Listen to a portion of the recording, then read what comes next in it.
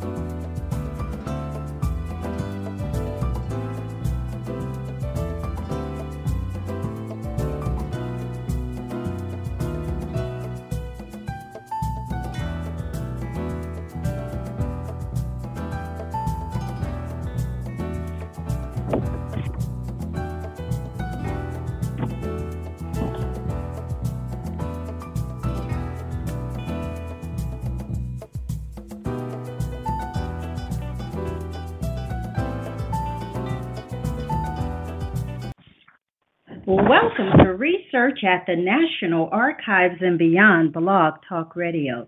This is your host, Bernice Alexander Bennett, and I want to welcome the callers and chatters to Research at the National Archives and Beyond. This show will provide individuals interested in genealogy and history an opportunity to listen, learn, and take action. If you have logged in as a guest and wish to participate in the chat, you can sign in through your Facebook account or Blog Talk Radio. I will also open the lines in the second half of the show so that you can ask questions or make a comment. And then following the show, please continue this discussion on the Afrogenius.com and Research at the National Archives and Beyond Facebook page. In fact, please like both pages. Now, how many of you have heard stories from your elders, verified those stories, and written a novel? Well, Go Stand Upon the Rock is a deeply moving Civil War era novel based on stories handed down by Sam Lemon's grandmother about the lives of her grandparents who were once runaway slaves from Virginia. The book is supported by historical and genealogical research, photographs, and documents from his doctoral dissertation. It is a compelling and emotionally engaging history that comes alive through the lives of real people and events. Dr. Samuel Michael Lemon grew up in Media, Pennsylvania, where his maternal great-great-grandparents arrived as runaway slaves during the Civil War.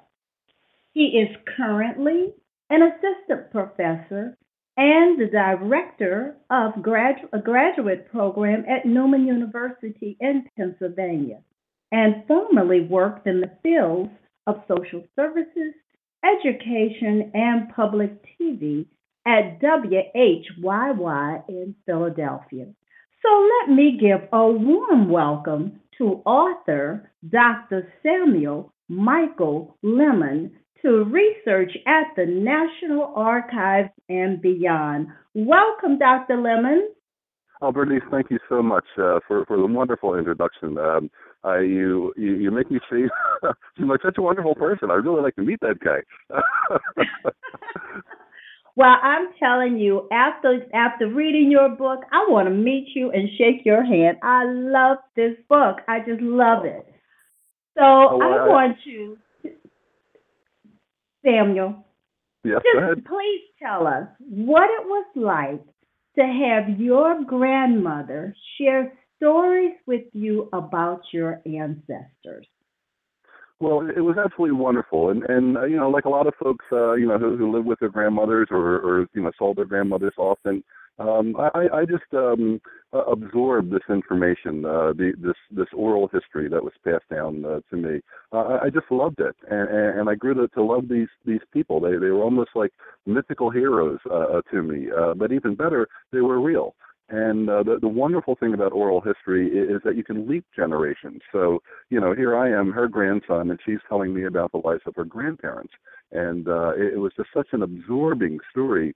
I felt at a very young age that I wanted to really do them justice and tell their story someday. And that's the genesis for why I decided to write the book. Right. Well, you have done them justice. So now, you have an interesting title to your book. Go Stand Up on the Rock. Tell us, what does this mean? Well, it draws on a couple of different sources. One, the old spiritual, "Oh Mary, don't you weep, oh Martha, don't you moan." And there's a phrase in there that, go stand upon the rock. And a lot of the story has an element of religion and belief systems running through it. So, and a lot of the characters drew strength, in order to overcome the almost inhuman challenges that they sometimes had to overcome by drawing on their faith.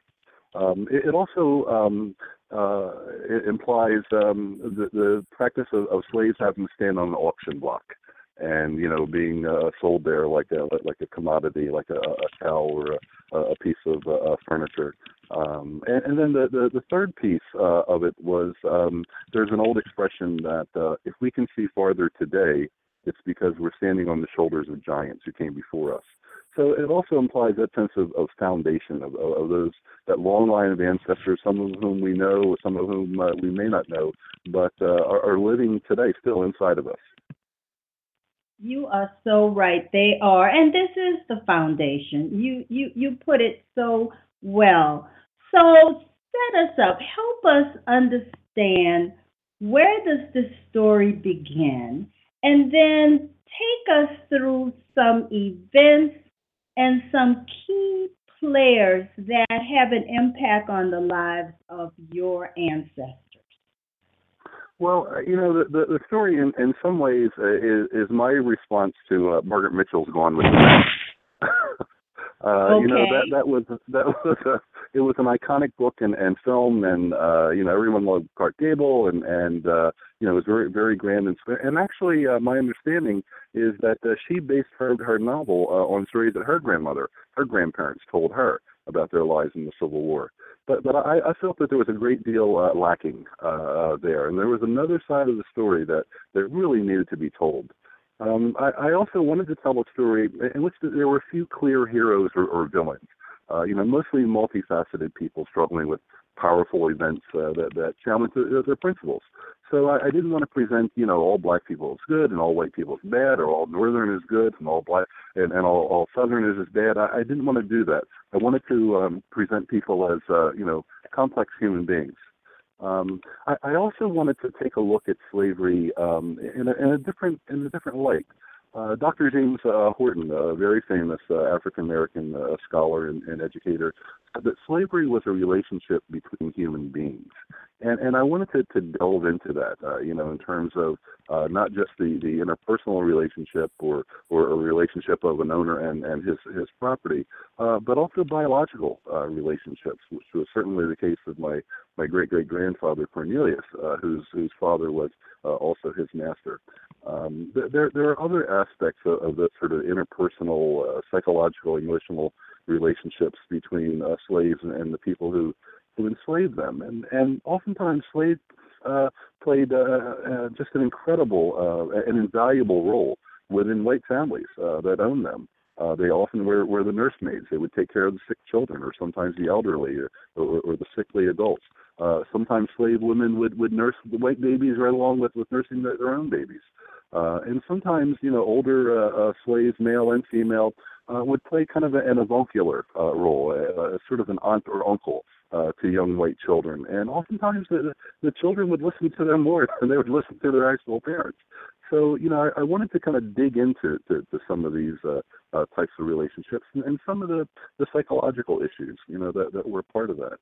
Along with that, I wanted to explore belief systems, not just in terms of Christianity, which certainly is a key theme that underpins the book, but also alternative belief systems and folk religions. In my family, and I won't get to this character much until in the sequel, but Josefa Constancia Phillips, who was my great grandmother who married my great grandfather William Henry Ridley at the end of the novel. Well, she came from the Danish West Indies, and although she was a devout Lutheran her entire life, she also held island beliefs with her as well. And that all became a part of my family's sort of complex and compound belief systems. Kind of rounding things out, I also wanted to tell some of the story of the U.S. colored troops. There were over 180,000 black soldiers and sailors who were really some of the finest, in the entire Civil War. The white officers who commanded them just were amazed at how courageous and how skilled and how dependable and resolute these soldiers were. And, living in suburban Philadelphia, my ancestor, along with, 11,000 other black soldiers, were trained at Camp William Penn in the Cheltenham Hills section right outside of Philadelphia. So I wanted to touch upon their lives because they were fighting two battles. They were fighting the Civil War, but they were also fighting for equality and freedom and to be recognized not as black soldiers, but as soldiers. And they faced a different set of rules of war on the battlefield, unlike their white counterparts. Because as you know, with the Fort Pillow massacre and other incidents, black soldiers were generally not allowed to surrender on the battlefield. They were usually executed right on the spot because they were considered to being traitors and insurrectionists.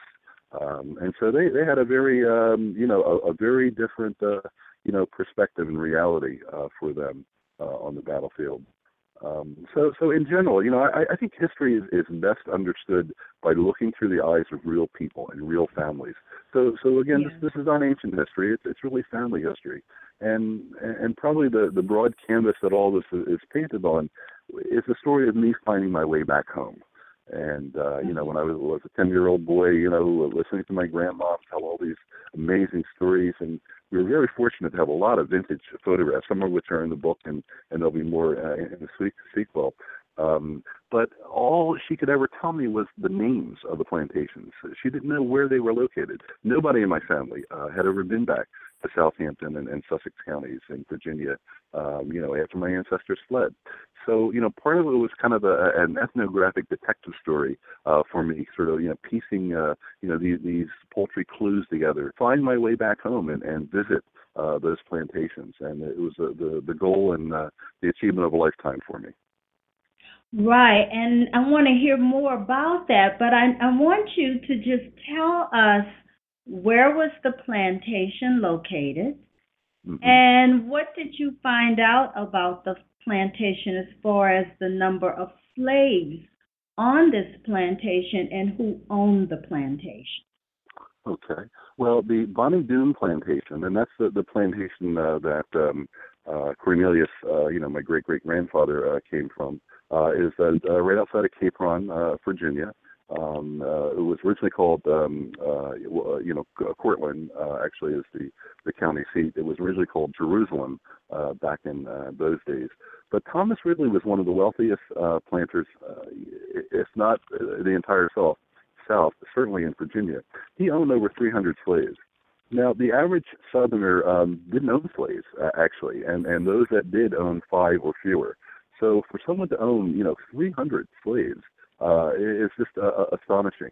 Now, the valuation of slaves, as they called it, could run anywhere from, on the high end, young, strong males or males with skills like carpenters or wheelwrights. They might be worth $1,200 or $1,500 in $1860. And then women would be worth less than that, and children less than that. And I came across one notation of a slave owned by John Y. Mason, who actually owned Martha Jane on the Fortsville plantation. And he had her listed as worth 0. And it broke my heart when I saw that how could a human being who probably worked all her life for this man, how could she be worth 0 now that she couldn't pick a ton of cotton for him, or she couldn't do all the hard labor out in the fields that she did at one time. So again, the plantations were Bonnie Doon, which I had the opportunity to visit back in 1998. When I returned to Southampton County, the building had fallen down, so I actually got probably one of the final photographs of that. And about 100 yards from the mansion house in Bonnie Doon was Buckhorn Quarters, and that was the name of the slave quarters. And that's probably where Cornelius lived or was born, and that was where Nat Turner visited in 1831 as he was roaming around Southampton County trying to get slaves, to enlist slaves to his cause. Now, my great-grandmother, Martha Jane Parham, lived on the plantation of John Y. Mason. He had two plantations, one there in Sussex, right on the border of Sussex and Southampton, and another in Tullahoma County, Mississippi. He was not the financial wizard, apparently, that the Ridleys were, and because he was a one-time U.S. Secretary of State, he was also a minister to France. He spent a great deal of time there. He really kind of spent beyond his means, so he had to sell off a lot of his slaves and rent them out periodically. And when I did find, look at the slave schedule for, 1850, there was a black female, age 10, who would have been, the precise age of my ancestor. I can't say positively that was her, but as with Cornelius, who shows up on the 1850 and 1860 slave schedules as one of the few mulattoes owned by Thomas Ridley, they were at the right time, at the right place in history, with the right racial designation. The other thing, and a very moving piece for me, was as a boy, my grandmother just told me right off the bat, that her grandmother had been a breeding woman on the plantation, and I didn't need to ask her what that meant. I knew intuitively exactly what that meant. And so Martha Jane had a pretty traumatic experience in the years of her life as a slave. In contrast to her husband Cornelius, who said he was actually treated pretty well. But I guess that was because he looked like the Ridleys. He had red hair, green eyes, and skin so white that when he decided to escape, he was able to walk 300 miles north to Media, and no one ever stopped him because everyone he met assumed he was a white man. But something that Dr. Hobbs in the program a couple of weeks ago, talking about passing, here's an example of a guy passing to escape from slavery, which was a pretty smart and resourceful thing. But when he arrived up here in the north, someone once asked him, Mr. Ridley, are you white or Negro? And he said, I go for both. So I thought, for someone in the late 1800s to have that kind of sense of self in terms of ethnic and racial designation, I thought was pretty progressive at the time. Yes, it certainly was pretty progressive at the time. Well, you said a whole lot, but one thing you said, and I can't help but say that when I read about your great-grandmother as a breeder, it really brought tears to me. I felt emotionally just pain for what she went through.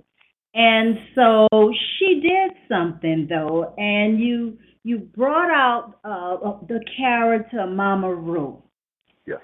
And I would like you to tell us about Mama Ruth and what Martha Jane did. Mm-hmm. And what advice she was given. I just want you to just share that story with us. Absolutely. Well, you mentioned that that it was deeply moving to read. It was deeply moving for me to write too. And there were a couple of passages in the books that the readers have told me that brought tears to their eyes, and the same occurred to me when I was writing this story. When I sat down and realized what some of these people had gone through, it did bring tears to my eyes. And even when I've gone back and reread some passages. But the character of Mama Ru is probably one of the few characters who is not based on an actual specific person, but much likewise with Uncle Robert. But they're kind of archetypal characters. They're people who actually existed at that time and were really revered because of their wisdom. A character like Mama Ru would probably serve as a midwife oftentimes helped delivering babies on the plantation. She probably also served as kind of like a psychologist and psychiatrist in terms of helping young women and perhaps some young men too. Kind of find coping mechanisms to deal with these really horrible things in life. People like her also, and traditionally throughout history, women, have been often considered very wise. And in fact, I think that's where the term witch comes from, was wise woman. And that was really was originally about, women who were very wise and knew how to use medicinal herbs and understood, the frailties of the mind and how to heal people on the inside and on the outside. And so, I had her sort of taking this parental, kind of a sister-mother role with Martha Jane, and probably having gone through something similar herself to give Martha Jane, a sense of self and strength, and to accept the reality of her life, which was not going to change unless she was able to escape, but also to find some coping mechanisms. And the scene of Goliath, where Martha Jane gets to turn the tables on him, I think is really not that far out of the reach of possibility. And I wanted to show that women did have strengths. And if you read, books like John Hope Franklin's Rebels on the Plantations, slaves were not just passive victims. They fought back in every possible way they could. And so, someone like a Mama Roo had great wisdom to pass on to a younger woman like Martha Jane, much like Uncle Robert, who, another archetypal character, an elder, wise man, who could share his wisdom and knowledge with younger people. Because I think one of the things that slavery did in breaking up families was it created new models of families.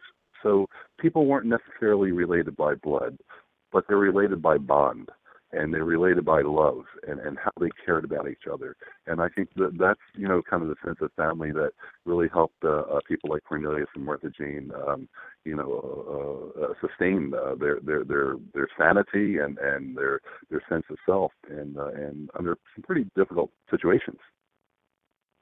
Right. So, they had very difficult situations. Even Cornelia grew up without his mother, and indeed, as I recall in reading the book, Cornelia's mother was also a breeder. Am I correct? Well, I kind of left her very mysterious, because he said he never knew his mother, and this idea of things like paternity and maternity are taken for granted today.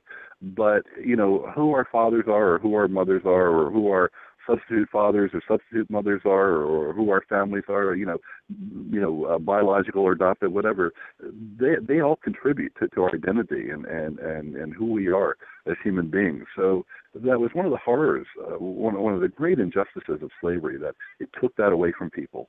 And, in Martha Jane's case, we don't know how many children she had. We do believe that she had more than the two she escaped with.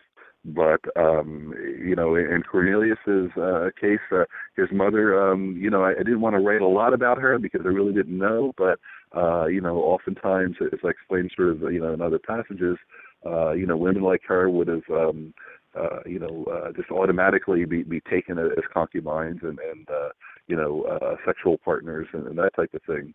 And I wanted to really sort of bring out that side of sexual slavery that really isn't covered. That's kind of overlooked oftentimes.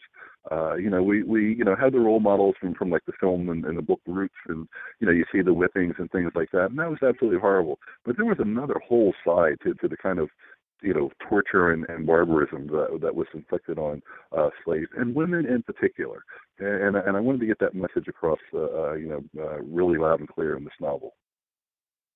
Yes, and you do get it across. It's one of these books where, although you hear about women and hitting a certain point in their lives, the young girls, where indeed they have to become breeders. They have no choice.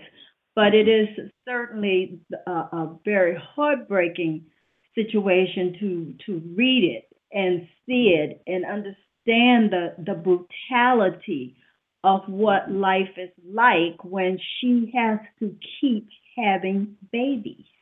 Absolutely, absolutely, and I think that also, the institution of slavery left an indelible mark on American society, and particularly struggles with African Americans, and so I also wanted to kind of get across in the story how powerless Cornelius must have felt that he could not protect his wife, from this type of abuse.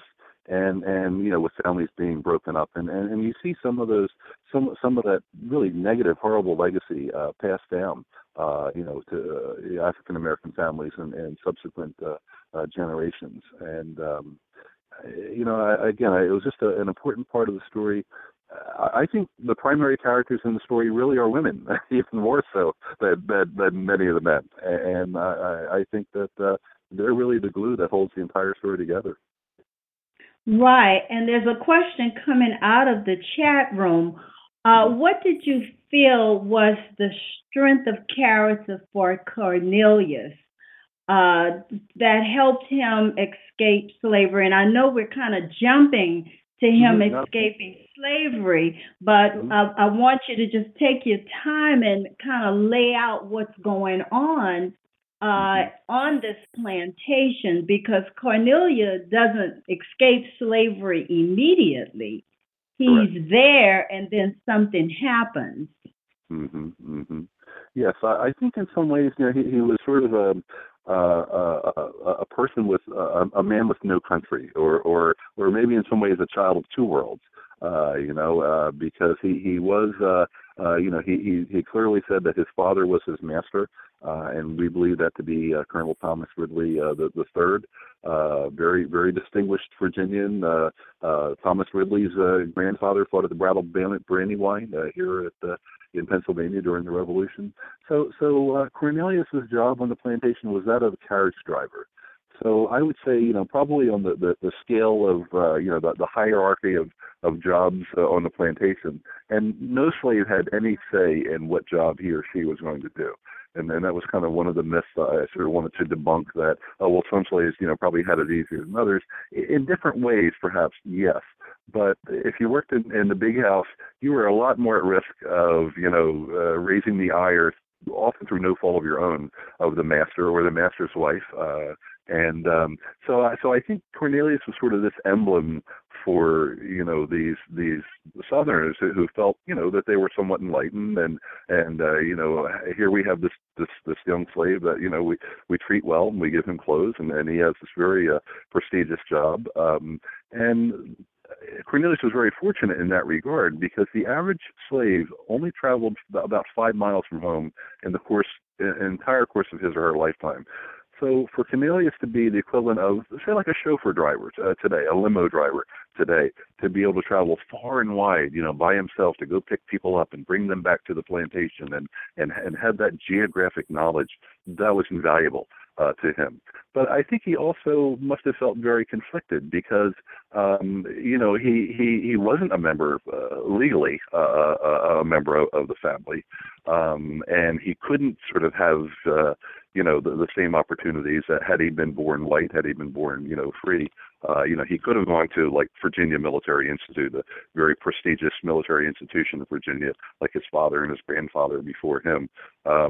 And so his future in life really was very, very limited. He probably would not be able to pick someone like him, because, the mulatto women were always, kind of snatched up by the masters and the overseers, and he met Martha Jane somewhere, and my grandmother told me that she said the first time she laid her eyes upon him, she knew he was the man for her. And there was apparently this spark between the two of them, and they just had this deep lifelong love for each other. And despite her being on one plantation and him being on the other, and her having to be a breeding woman, and him having to accept that, it was, I think it's kind of a really remarkable love story in many ways.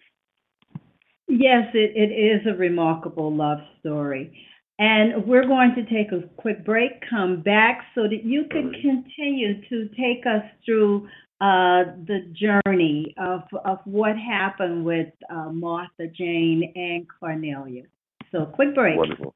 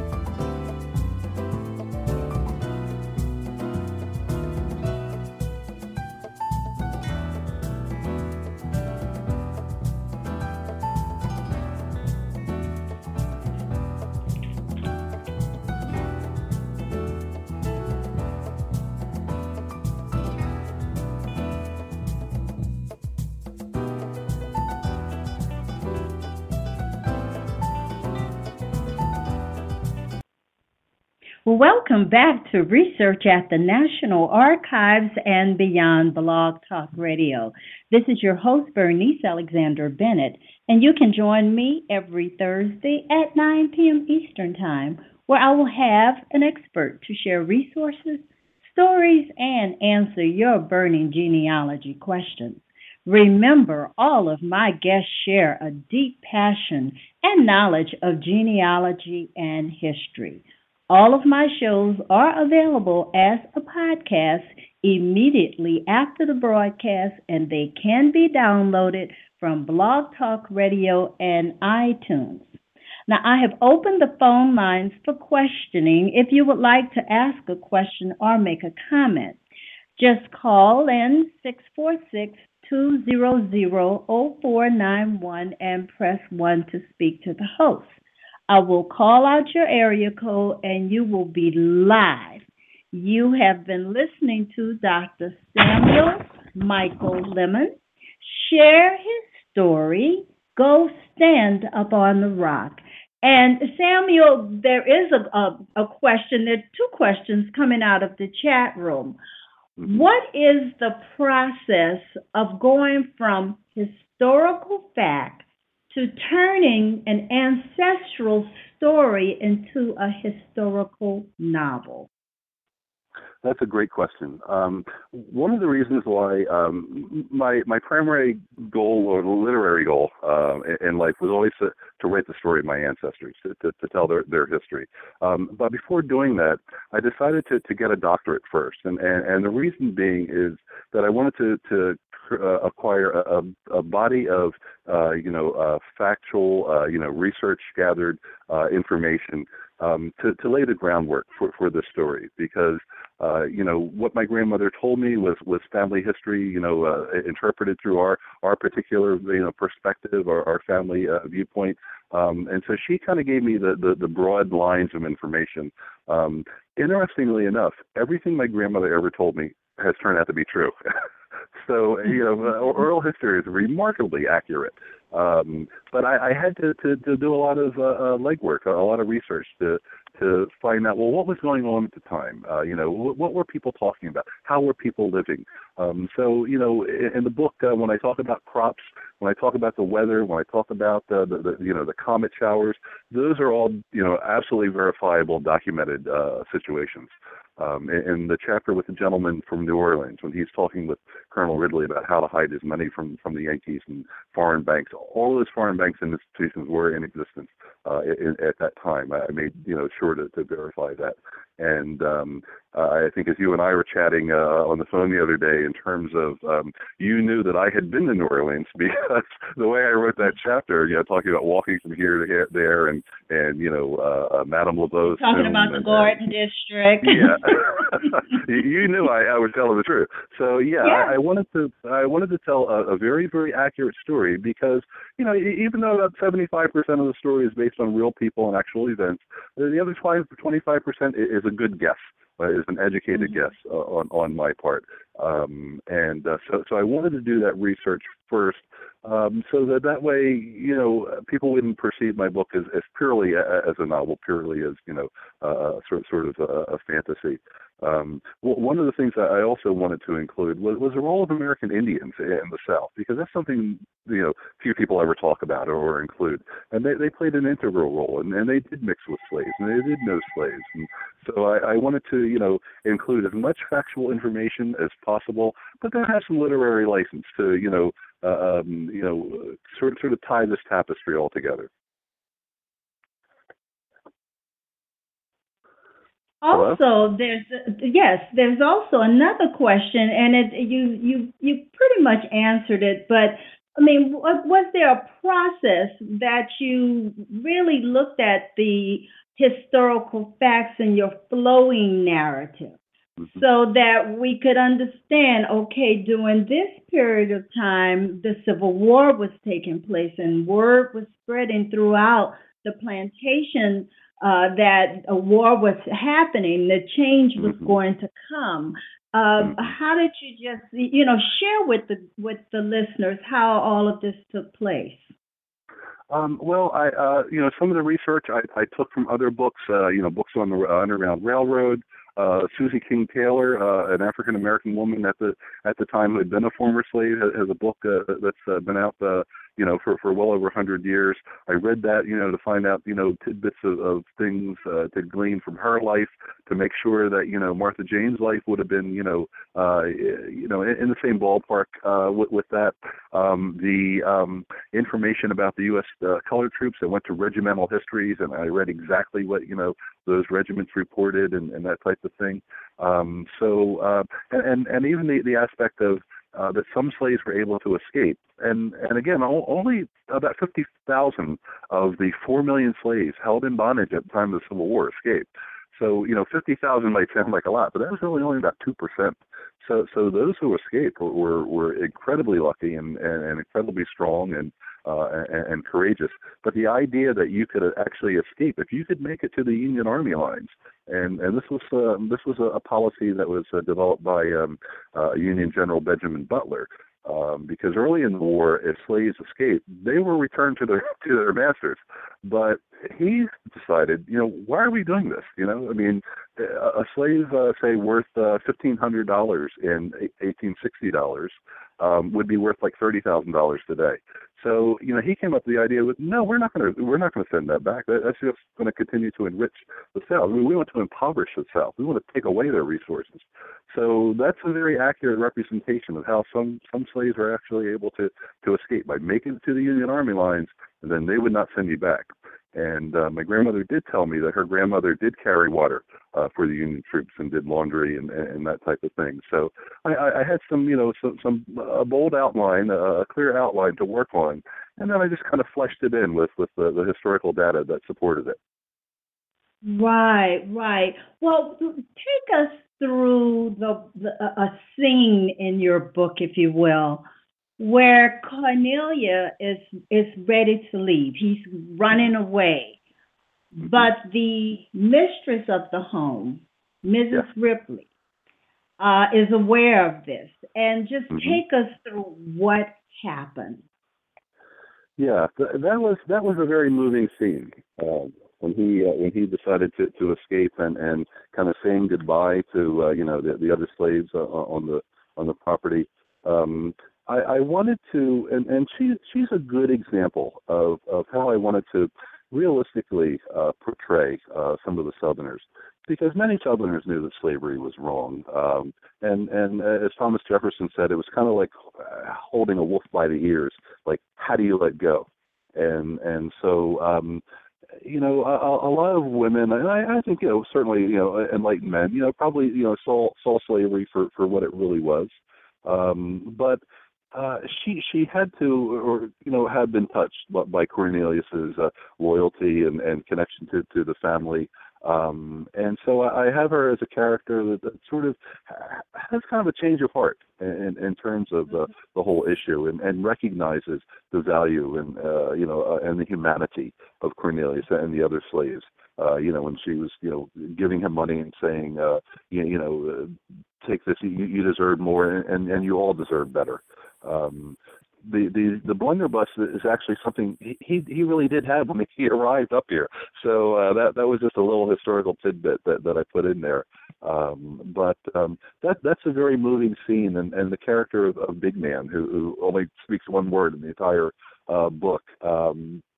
Writing that really kind of choked me up, because I'm sure that there were relationships like that, deep bonds, between slave and between the slaves. The other thing, Yes. and I wanted to, I'm sorry, go ahead. No, I was just agreeing with you. It was a scene.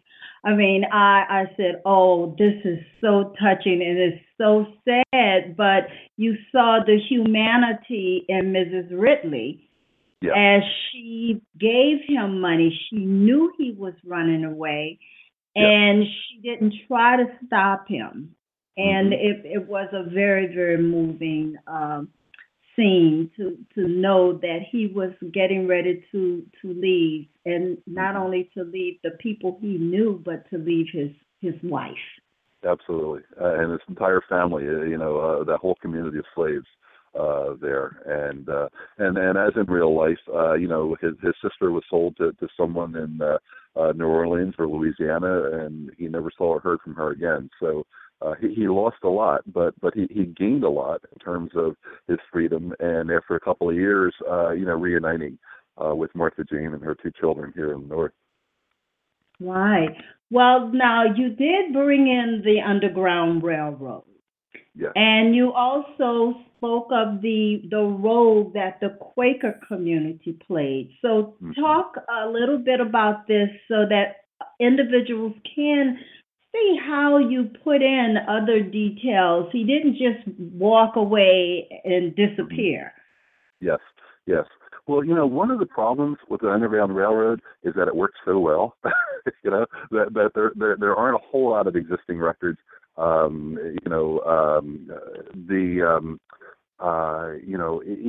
the book Underground Railroad, that was written by the secretary of the Underground Railroad. He didn't write that until, I don't know, 7 or 10 years afterwards. So it was a system. It was a remarkable system that was very successful because secrecy was the utmost. So a lot of participants in the Underground Railroad didn't know other people. They didn't know the entire network. All they knew was the next person on the stop. So when I was in Southampton doing research, there is or was the building is still there, Blackwater Friends meeting there, and Quakers were very instrumental in helping runaway slaves. Thomas Garrett, who was a white abolitionist, originally from Upper Darby, Pennsylvania, who moved to Wilmington, Delaware.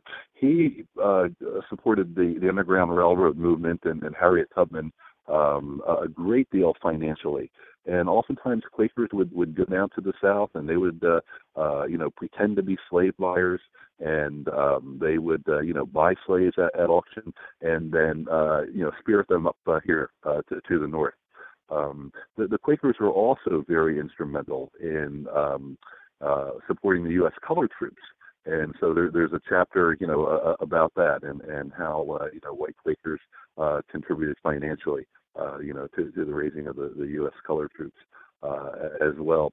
When Cornelius first arrived here in Pennsylvania, the first people who took him in were Isaac and Elizabeth Smedley Yarnall, who were Quakers of my Quaker meeting today. I don't know if that's sort of, history is a circle in some ways and repeating itself, but, the combination of William Still, who actually is buried just about 30 yards from Cornelius in Eden Cemetery in Collingdale, Pennsylvania. William Still, Thomas Garrett, and Harriet Tubman were just this incredible triumvirate. And I think it also shows that, we get farther by collaborating with people who are different from us. That whether we're white or black or mulatto or, whatever ethnic mix or religious mix you are, underneath it all, we're all members of the same human family. And if we work together, we survive. And if we don't work together, one by one, we're all going to perish. Right, right. And so at a point, as you have put in your book, Mary, Jane, and Cornelia do reunite. Yes. And then the war is over, and then what happens to them? Well, what happens is they first were living with the Quakers, and then they moved out and got a little place of their own that they rented. And then a few years, one of the things that they did, by the way, was they got officially married. Now they did have a slave marriage in the South, which was traditionally jumping the broom, but that had no legal bearing, and certainly had no legal bearing among the slave owners. But when they got to the North, they wanted to be really solid members of the community, just like everyone else. So they got married. They were among the founders of our local Campbell AME church. Religion was very important to them, and they bought a little house back in 1872, right across the street from the church.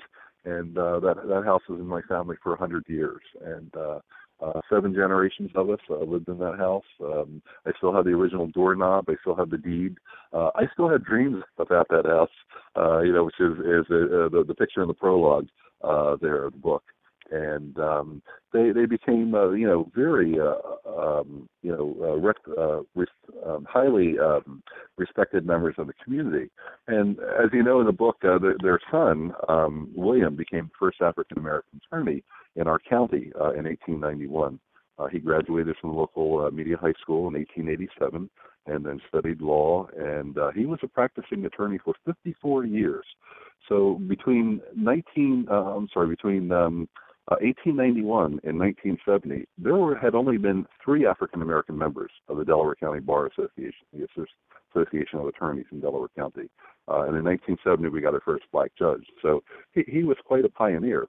Now, when he died in 1949, the Bar Association held a special session in the county courthouse to honor him.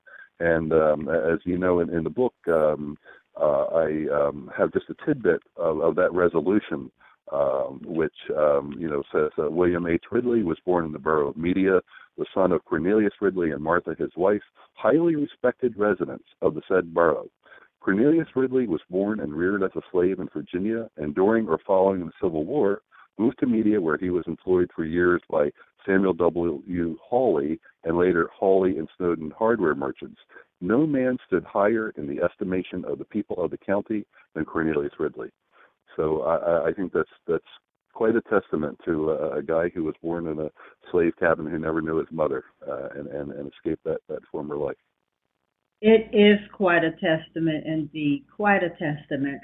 Well, how did it feel? Now, I know you went back to Virginia, to the plantation. Tell us, how did it feel to go back to the community where your ancestors were enslaved? I had really mixed feelings. It was very exciting. I found the plantation through the help of a distant relative, Morgan Muncie, who was an architect in New York. His ancestor was also a slave of the Ridleys, and I believe that his ancestor was Cornelius's maternal uncle. And so when we visited, we go down the driveway, and here's this really kind of spooky old-looking mansion with the windows are broken out, and the roof is sagging, and it was Thanksgiving weekend in 1998, and the wind was blowing, and it was making this really strange, eerie sound through the grass, and we walked around, and each of us felt very, very strange feeling, like we were being watched, and we didn't realize that until later when we got in the car and on the ride home, we were talking about it. But it was a very eerie feeling, and it was very unsettling to think of, that my ancestor was a slave here, for probably the first 20 years or so of his life. So I remember when I got home and the later that night, and I woke up crying the next morning. I mean, just completely out of the blue. I just woke up in tears, and it was the emotional impact of that really hit me. That these were my people, these were my family, and I feel as close to them as any living relative. And in fact, Cornelius and Martha Jane and my great grandfather William, the attorney. I always considered them to be like my parents, and my grandparents, not distant ancestors. And I always wanted to make them feel proud of me. And so I feel their love today. And I feel like I am, whatever I've accomplished in life is because of my grandmother and because of, my ancestors that came before her. So on the one hand, it was exciting. On the other hand, it was very sad. Oh, yes. I just can imagine that feeling and waking up the next morning in tears. It certainly was an emotional experience for you. Well, we do have a question coming in, and it's Okay. From area code 856. You're live, area code 856. You have a question or a comment? Yes, I do. Good evening, Miss Bennett, and also Dr. Lemon. This is your brother calling in. Excellent interview. I'm also a fellow author, but I just wanted to comment. I shared a similar experience with Dr. Lemon when I got out of the car, because I was on that trip, kind of like a reunion, if you will, trip. And there were some very, very interesting similarities. I think one of the first things that stood out in my mind was the route that one of the plantations was on was the exact address of the house that Cornelius and Martha Jane lived in. Was that right, Dr. Lemon? Yes, it was actually Route 308. That's you're right. It's near the county prison, just outside of I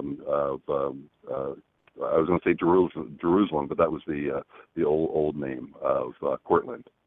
Yeah, so that was one thing that was very interesting, very odd coincidence. And another thing, when I got out of the car and just started walking around on the land, something just stopped me, and I felt that I absorbed a great deal of sadness that was still lingering in the earth some decades and decades after the slaves had left the property. But they say that sometimes the land has a memory, and I definitely felt it. So I just wanted to congratulate you again on an excellent work. I'm on my third or fourth reading of your book, and I can't put it down. And I want to wish you the best in the future. And thank you, Miss Bennett, for having Dr. Lemon on. Thank you very much. We have another caller, and this is area code 917. Do you have a question or a comment? Area code 917. Yes, I do have a comment. This is actually Morgan Muncie, Dr. Lemon's cousin. I am so proud of you. I think the whole family is very proud of you. You actually put Southampton County back on the map in a good way, and we're very, very proud. That's all I wanted to really say. It's a pleasure, having this book now kind of documented in the family. And I think Cornelius and Martha Jane and the whole group of those ancestors there are just cheering you on. Oh, thank you so much, brother. Thank you so much. Okay. All right.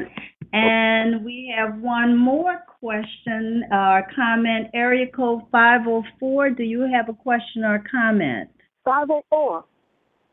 Yes. Do you have a question or a comment? Sample.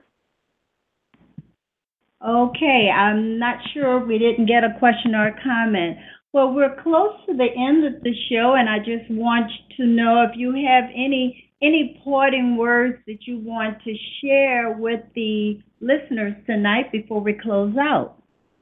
Yes, I would say that this writing this story was a process that changed me. It changed me for a couple of profound reasons. Like a lot of people of mixed ancestry, I never was able to accept my white heritage before, because I knew how they became relatives of mine through conquest or rape or slavery. And that was always very difficult for me to accept. In fact, I didn't accept it. But in doing my research, I was able to connect with a white descendant of the Ridley family, Bromfield Nickel, who was co-author of their volume of genealogy called Ridley of Southampton. And he and I just struck up this really wonderful relationship. And I also, going back, to Southampton County and attending the old Ridley Church with my cousin Morgan, I got the most wonderful letter back from the church, and they said, on behalf of the descendants of Jordan Ridley, we believe you are family. And that was about the highest praise I think I could have ever received. So, this whole backstory of finding my way back home and being recognized by my white ancestors, or descendant of my white ancestors, who was never a slaveholder.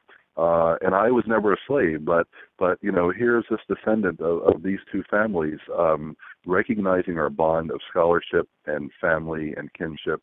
I just think that's what life should be about, overcoming our differences and recognizing that we're all members of one human family. Oh, that is beautiful. Well, everyone, remember the name of this book. It is a wonderful book, and just as the caller said that he is on his fourth read, I'm on my third read.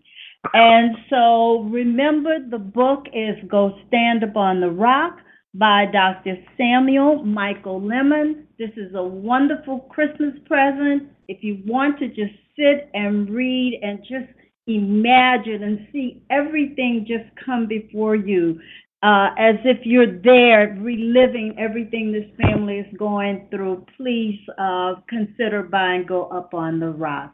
So thank you so much for joining the show tonight. Well, thank you so much, I'd just Bernice. like to, yes, and everyone, there will not be a show next week. I want everyone to just enjoy your Thanksgiving. Spend that time with your family and give thanks. Thanks to your ancestors. Thanks to the people who are in your face right now that you love so dear. And then tune in next in December, and I will have the lineup for December for all of you to see. So good night, everybody, and thank you so much, Samuel. Thank you so much. Thank you. And just remember, everyone, your ancestors left footprints. Even those oral histories, they're so wonderful. Therefore, you shall follow the clues that are presented to you through oral history, family records, and, of course, research at the National Archives and beyond. Now, you can continue this discussion on the research at the National Archives and beyond, and the Afrogenius Facebook pages. And remember to listen to the African Roots podcast with Angela Walton Raji on Friday morning. Well, thank you so much for joining Research at the National Archives and Beyond Blog Talk Radio. This show is sponsored by your host, Bernice BB's Genealogy Research and Educational Services, LLC, and my website is www.geniebroots.com. I look forward to you joining me, not next week, but in 2 weeks. This is your host, Bernice Alexander Bennett. Good night, everyone. Happy Thanksgiving. Good night, everyone.